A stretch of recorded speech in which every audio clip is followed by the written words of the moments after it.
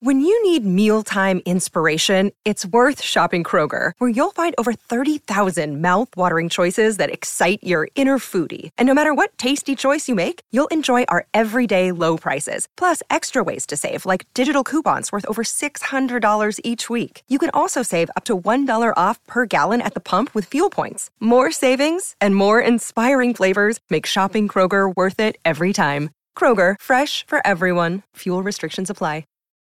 Look, Bumble knows you're exhausted by dating. All the, must not take yourself too seriously, and 6'1" since that matters, and what do I even say other than, hey? Well, that's why they're introducing an all-new Bumble, with exciting features to make compatibility easier, starting the chat better, and dating safer. They've changed, so you don't have to. Download the new Bumble now. The following podcast contains explicit language. I'm 100% behind Jeff Sessions. The chairman of the Judiciary Committee sent a pretty chilling tweet yesterday. There will be no confirmation hearing for a new attorney general in 2017. If Jeff Sessions is fired, there will be holy hell to pay. If you're thinking of making a recess appointment to push out the attorney general, forget about it. Any effort to go after Mueller could be the beginning of the end of the Trump presidency. He's setting the stage for this entire city and country to head into a political twilight zone.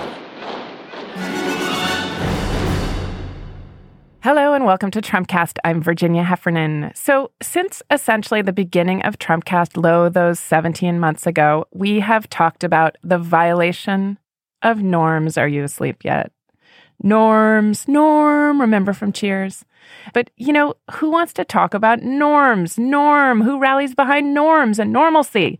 Too quickly, norms can be dismissed as pieties, and everyone can tell you your old Lawrence Welk to their awesome Sid Vicious. So instead of talking about norms, let's talk about violations of certainties.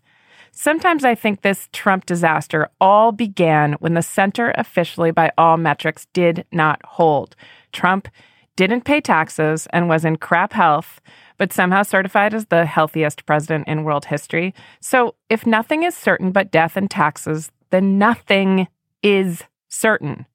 We seem to be in violation of much more than norms, natural laws, like the ones, the story goes, are enshrined in the Constitution, which, remember, grew out of an idea of human rights that we're supposed to adhere in all of us humans, all of us featherless bipeds, to be derived from the nature of things, the course of human events. So I'm not just being a schoolmarm to say Trump is a problem child, but I think he's an unnatural being who trespasses against all that is natural in the world every time he puts his fingerprints to Twitter. Just to get this a little more down to earth, we are talking about constitutional crisis.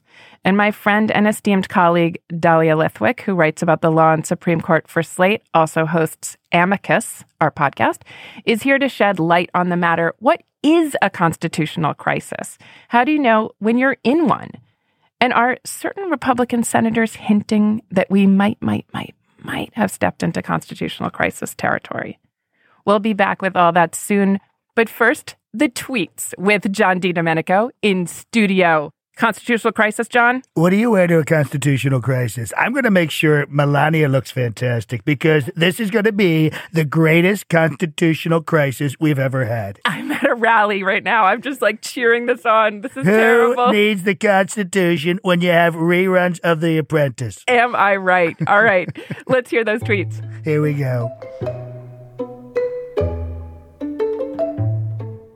Is fake news Washington Post being used as a lobbyist weapon against Congress to keep politicians from looking into Amazon no-tax monopoly?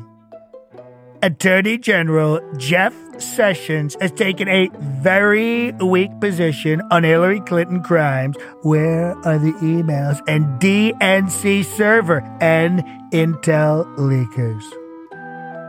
Jared Kushner did very well yesterday in proving he did not collude with the Russians. Witch hunt. Next up, 11-year-old Barron Trump. Senator Lisa Murkowski of the great state of Alaska really let the Republicans and our country down yesterday. Too bad. 3 Republicans and 48 Democrats let the American people down. As I said from the beginning, let Obamacare implode, then deal. Watch.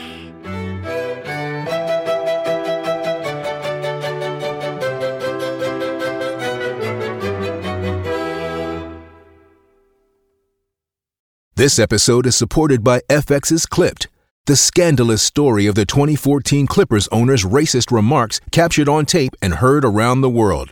The series charts the tape's impact on a dysfunctional basketball organization striving to win against their reputation as the most cursed team in the league. Starring Lawrence Fishburne, Jackie Weaver, Cleopatra Coleman, and Ed O'Neill. FX's Clipped, streaming June 4th, only on Hulu.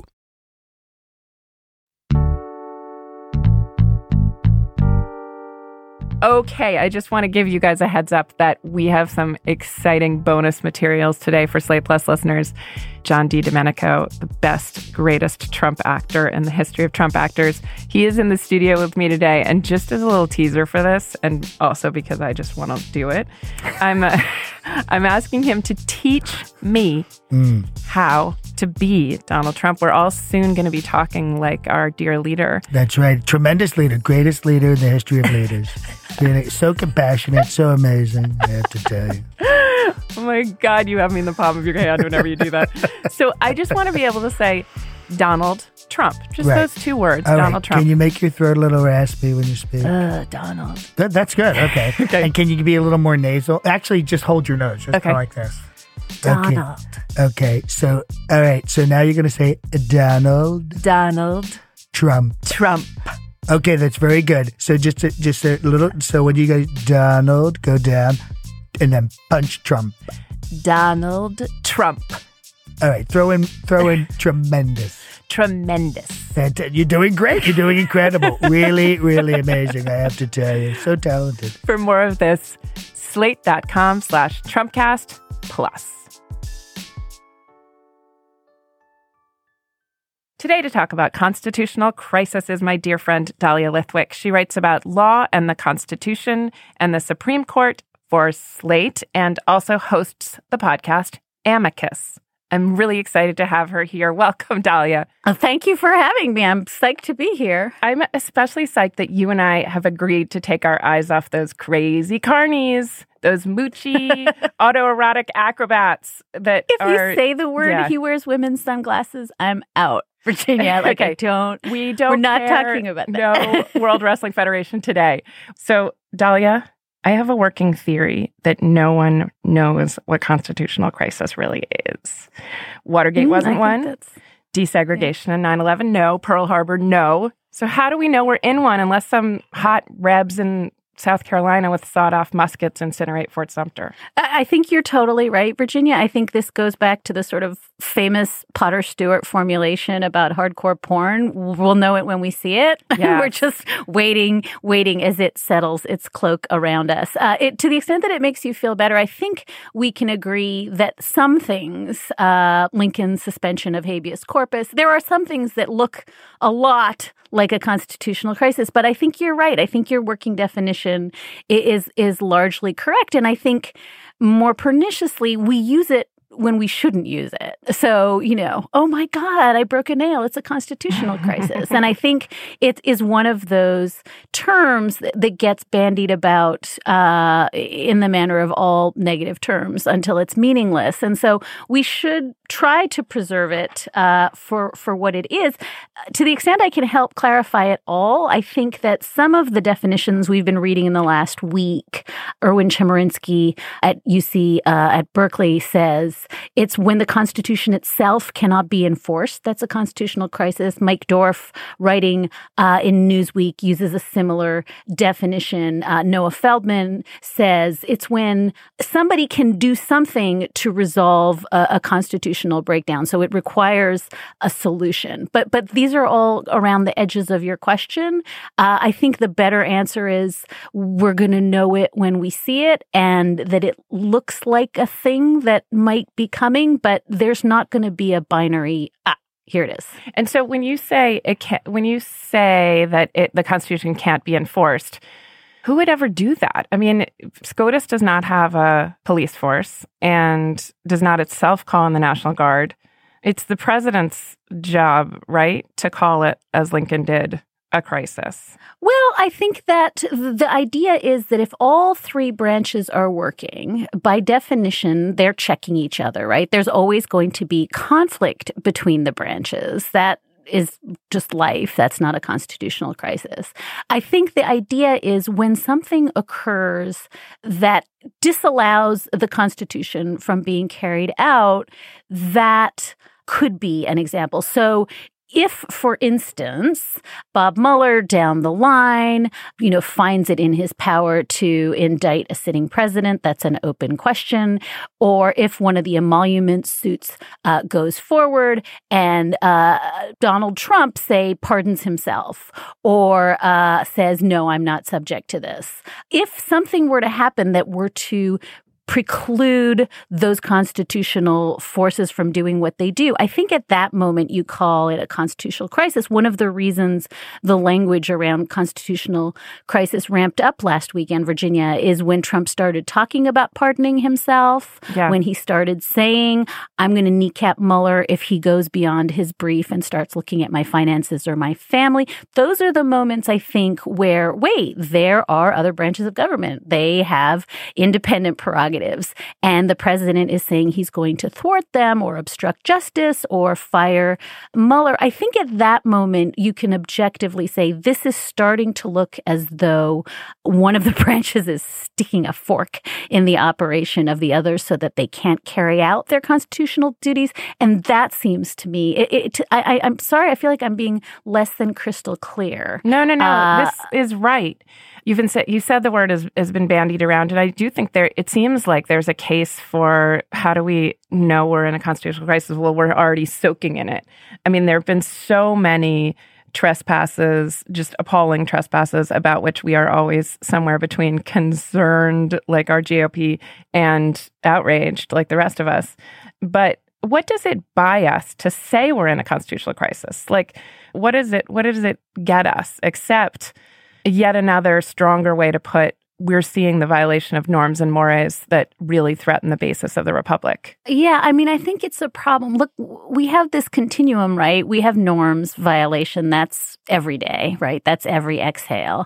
And we have violations of sort of conventions that what constrains the president. So, for instance, when Donald Trump goes after the free press the way he's been doing, that's probably beyond a norms violation, right? When he's actually threatening reporters or newspapers, or Professor Mike Dorf has a good piece about this where he says, no, when the president is actually actively suppressing the vote, trying to disenfranchise people the way the Chris Kobach, Mike Pence commission is, that's beyond a norm, right? That seems as though it's creeping up on something that looks much more like a constitutional crisis. And as I said, I think firing the special counsel looks like that. And so I think what it's trying to do is set some kind of marker for things that may have a political solution, even if they don't have a legal solution. Yeah. And things that are beyond that. And the one I'm thinking of, Virginia, is, do you remember during the airport revolution when it looked as though,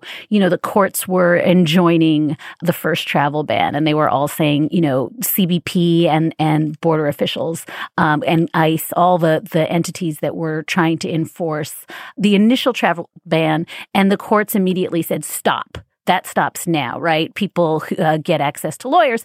And there looked for a moment to me as though you were going to literally have, federal marshals on one hand, border control on the other. That when you have branches of government on a collision course, that's not something for which we have a political solution. That's a constitutional crisis. And so I think that was the last time I used the language of constitutional crisis, only because I was really terrified that if border officials decided to just ignore the courts, we were going to have something that looks like what you're describing. Did you think that when, in the usual fog of war of the last few days, we had what looked like Trump issuing an executive order to the Pentagon about prohibiting or even expelling transgendered soldiers from the armed forces? Did that look like a possible breach to you, especially, or rather, when the Pentagon, which is not officially a branch of government, sometimes acts like one, when the Pentagon defied that command ex cathedra? By ex cathedra, I mean, of course, ex Twittera. We've been having this conversation. I feel like you and I have been having this conversation, right? When we did live Trumpcast about the meaning of words and what does it mean? You know, the White House has taken the position that Trump's tweets are formal policy, right? They have Sean Spicer, bless his heart. He took the position that every tweet is an official act. It is a presidential act. That is what they say. And remember the travel ban judges, right, at the Fourth Circuit, the Ninth Circuit, setting their hair on fire, trying to decide, do we give his tweets the force of official? Are these presidential speech acts? And I remember you and I talked about, what do you do when the Presidential Speech Act can't even be parsed because it has no verb, right? Like, this is not making any sense. And I think that one of the things that the Joint Chiefs did this week, when they're just like, we're just not going to treat that as, anything formal, because, that's just not how we make law and policy in this country. In one sense, it's a great deflection of the problem. We're just not going to treat that as though it's some formal announcement. We need to issue guidelines. We need to have there are processes for making rules, and that's great. But think about the fact that I'm just remembering Paul Ryan saying, I don't read his tweets, right? I mean, I think that we're in this weird world where we've almost immunized him completely. We're saying, okay, so let's all agree that the tweets don't matter. They're just some kind of crazy stream of consciousness that, goes out to the base. And I think by disaggregating these speech acts, which is the only way you can do it, right? You can only say, okay, we'll agree this has no formal content.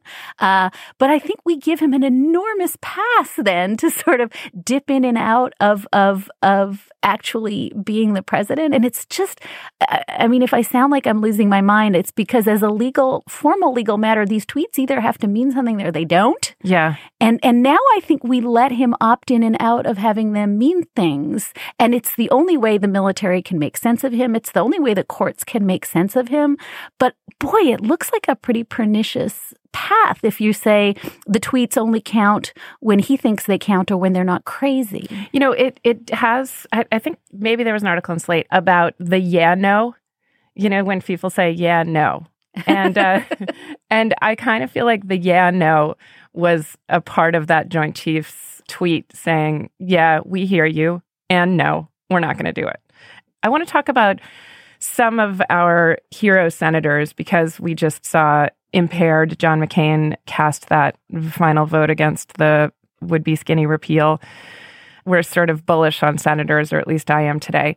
You just had this piece that sort of finds, the evidence of dissent among the Republicans in the Congress. And we have statements from Sass, actions from McCain, and statement from Grassley and Graham that look like maybe they are drawing their own red line and hinting that, as Graham says, there'll be holy hell to pay if Trump makes some of these bridge too far moves, including going to fire Jeff Sessions. Right. I think there were two things that started. One started over the weekend when it was largely Trump attacking, before it really became full bore Sessions, and when it was still Trump talking about Mueller and saying last weekend to the Times and several times to other places, first of all, he's gone too far. He shouldn't be investigating my finance and my family, and I'm going to try to figure out a way to get out from under this, including, as you recall,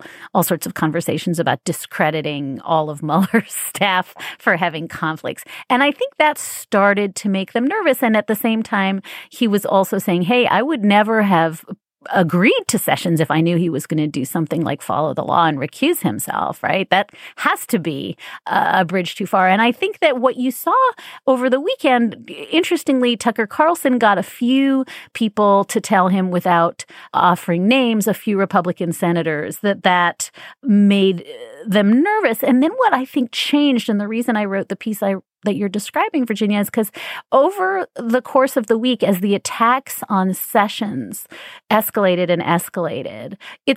senators began to step up and say, no, I'm actually coming to you as Chuck Grassley and Ben Sasse and Lindsey Graham and saying, hell no, you don't go after Sessions and you don't go after Mueller. And so I think part of what happened was a general sense over the weekend that, he's going to try to do something to limit this investigation. That's bad. And then when it became a full-bore assault on Sessions, including crazy stuff like, Sessions is an Eagle Scout and he wasn't allowed to come to the Jamboree, like crazy stuff that he was doing where he was saying, Sessions only glommed onto me at the beginning because of my huge crowds, and poor Sessions from Alabama had never seen. This was unreal. And so I think when it gets so transcendently strange, then it really does dislodge something. And so I think, which is my very long way of saying, I think when you saw Lindsey Graham step up this week, I think when you saw Sasse really say, Grassley basically said, if he thinks he's going to get another confirmation hearing, our calendar is done. He's not getting one. And he expressly said, not for the AG. I think that we can call it spine or we can call it, I think it's protecting senatorial prerogatives. I think there's a deep sense that Sessions is first and foremost their colleague. He's their brother in the Senate. Don't forget, Elizabeth Warren gets disciplined for daring to have the temerity to read the Coretta Scott King letter. So nevertheless, strange. She persisting. She did. Yeah. She persisted. But I think that there is a strange way in which the only people who are super, super real people for senators are themselves. And that's maybe a little reflected in McCain's vote this morning. But also, I think that going after Jeff Sessions looks like it's crossing a line. And why that line is at Jeff Sessions is difficult to parse. I mean, I'm curious if you think it's just that there's something rule of law going on that, is just so grand that it can't be tolerated, whereas all the other norm violations could be. So I would say my fear is, and I want to ask you about, is that it's simply political. It's just like he's a good old boy and we think he's, it was one of those Mike Flynn's a good guy thing that you heard from Graham. He's honorable or he's integrity. I've never seen him cross any lines with me. Forget about Coretta Scott King. Who cares? He's my colleague and I love him. And if Trump crosses him, then I'm going to jump in to defend him in the bar fight. But then every now and then in that, and I think everyone should watch Lindsey Graham talk in that hallway interview yesterday, because he's really feeling his way to what would be his position. And he does refer to an effort that if Trump tries to fire Sessions, they'll be wholly hell to pay, which could be the conservative base turning on him. But he also says any effort to go after Mueller, who they don't have political kinship with, will be, quote, the beginning of the end of Trump's presidency. I guess this is also my long-winded way of asking, is he just hinting at political fury and possibly impeachment?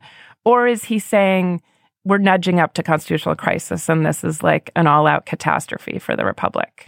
No, I stuck my tentacles where you did. I thought that what Lindsey Graham did yesterday, let's caveat this. Profiles in Courage, the same Lindsey Graham who said, I will not vote for this bill if it is going to get made into law. Oh, wait, now I will. So caveat his fortitude here. But I do think that what he did in saying, I'm going to propose legislation that would bolster the independence of Bob Mueller, and that would require a judicial check on the firing, I see that exactly the way you see that. I think that's an attempt.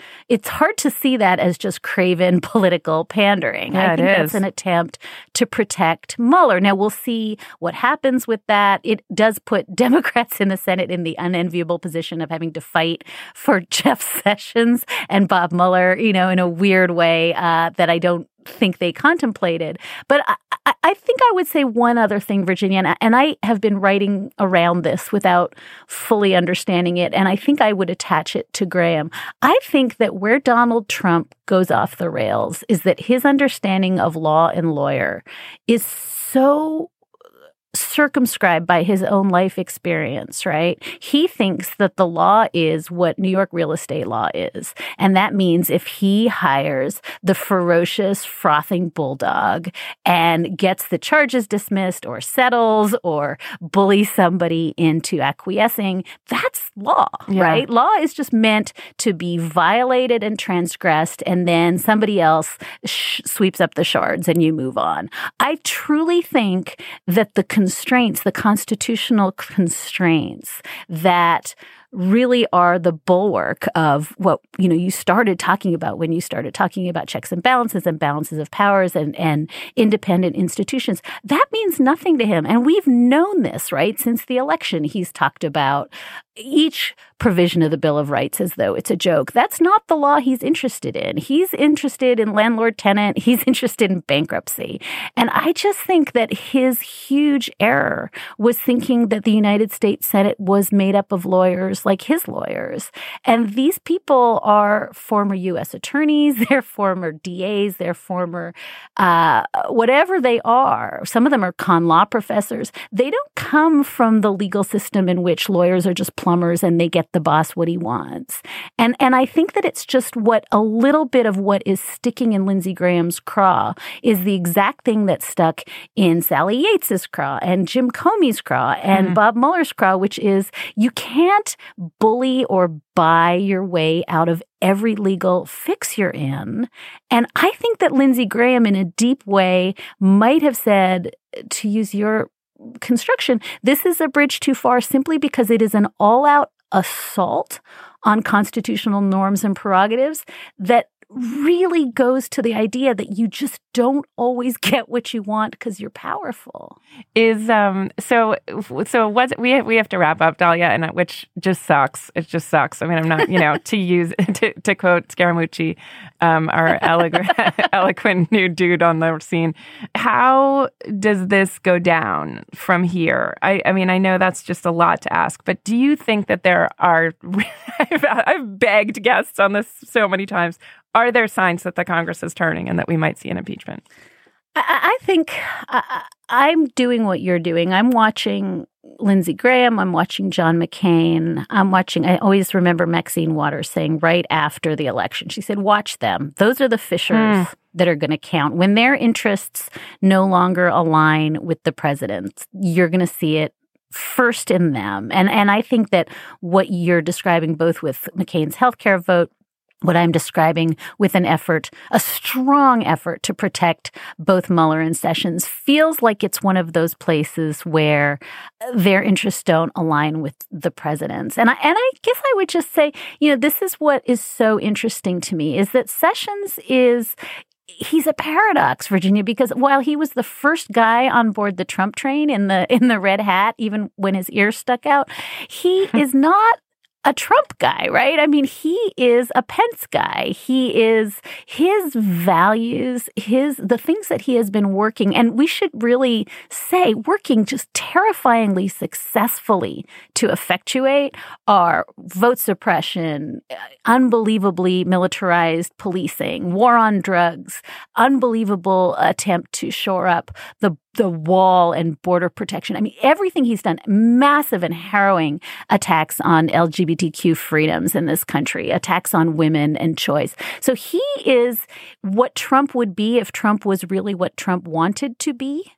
And Trump isn't those things. Trump is not a Southern white guy who's been sneered at and denied a judgeship for being a racist. That's actually Sessions' story. Yeah. And so in a weird way, I think that what the fissure here that's interesting is watching the Trump story fall apart under some scrutiny and watching the ways in which Sessions has actually been the really effective engine behind a lot of what Republican, both the sort of evangelical base that Trump has and the law and order base, that's all Jeff Sessions. And I guess I would just say Trump is giving a big law and order speech today.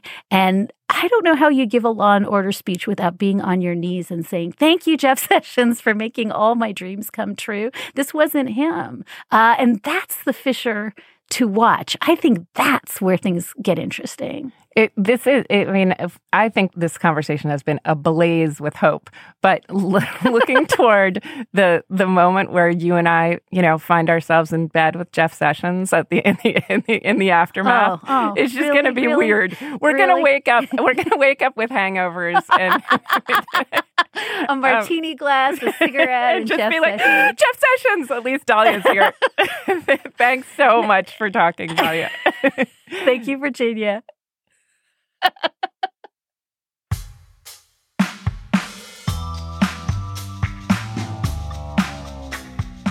That's it for this garbage show about this fake constitutional crisis. Everything's fine, believe me. Today's show is produced by Jason Lazy DeLeon. Crooked Virginia Heffernan. Never, ever liked her. Terrible person. Nasty, nasty woman. And that terrible John DiDomenico. The guy needs to get a job. He has to get a job. Stop impersonating me. I'm going to sue you like I did all the other people. Thanks for listening to Trumpcast. We will be back next week with tremendous crappy shows.